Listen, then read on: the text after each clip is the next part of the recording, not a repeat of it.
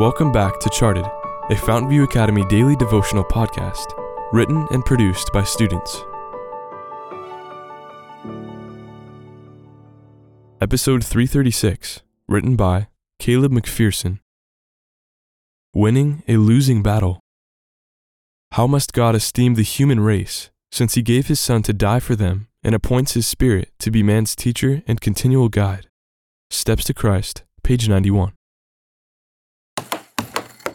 The small, flat, circular disc shot around the table like a fighter jet. It was a battle to the death. I couldn't let my friend beat me.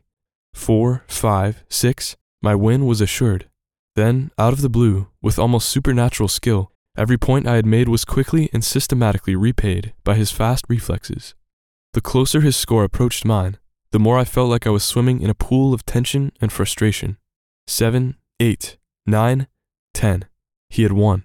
Looking at my opponent across the air hockey table, I stated in a very mocking voice, "I let you win." And with that, I challenged him again. Game after game, I would almost win, and then at the last moment he would strike back with vengeance. Time after time, I thought I was winning, but in fact, I was winning a losing battle. He would wait just long enough for me to think I was going to win, then he would crush me. I had taught myself how to play air hockey, and I relied on the minimal experience I had. Just like my opponent, the devil also has much more experience than I do, and he knows how and when to destroy me. As soon as I feel I have victory over something, my opponent comes out from left field and crushes me.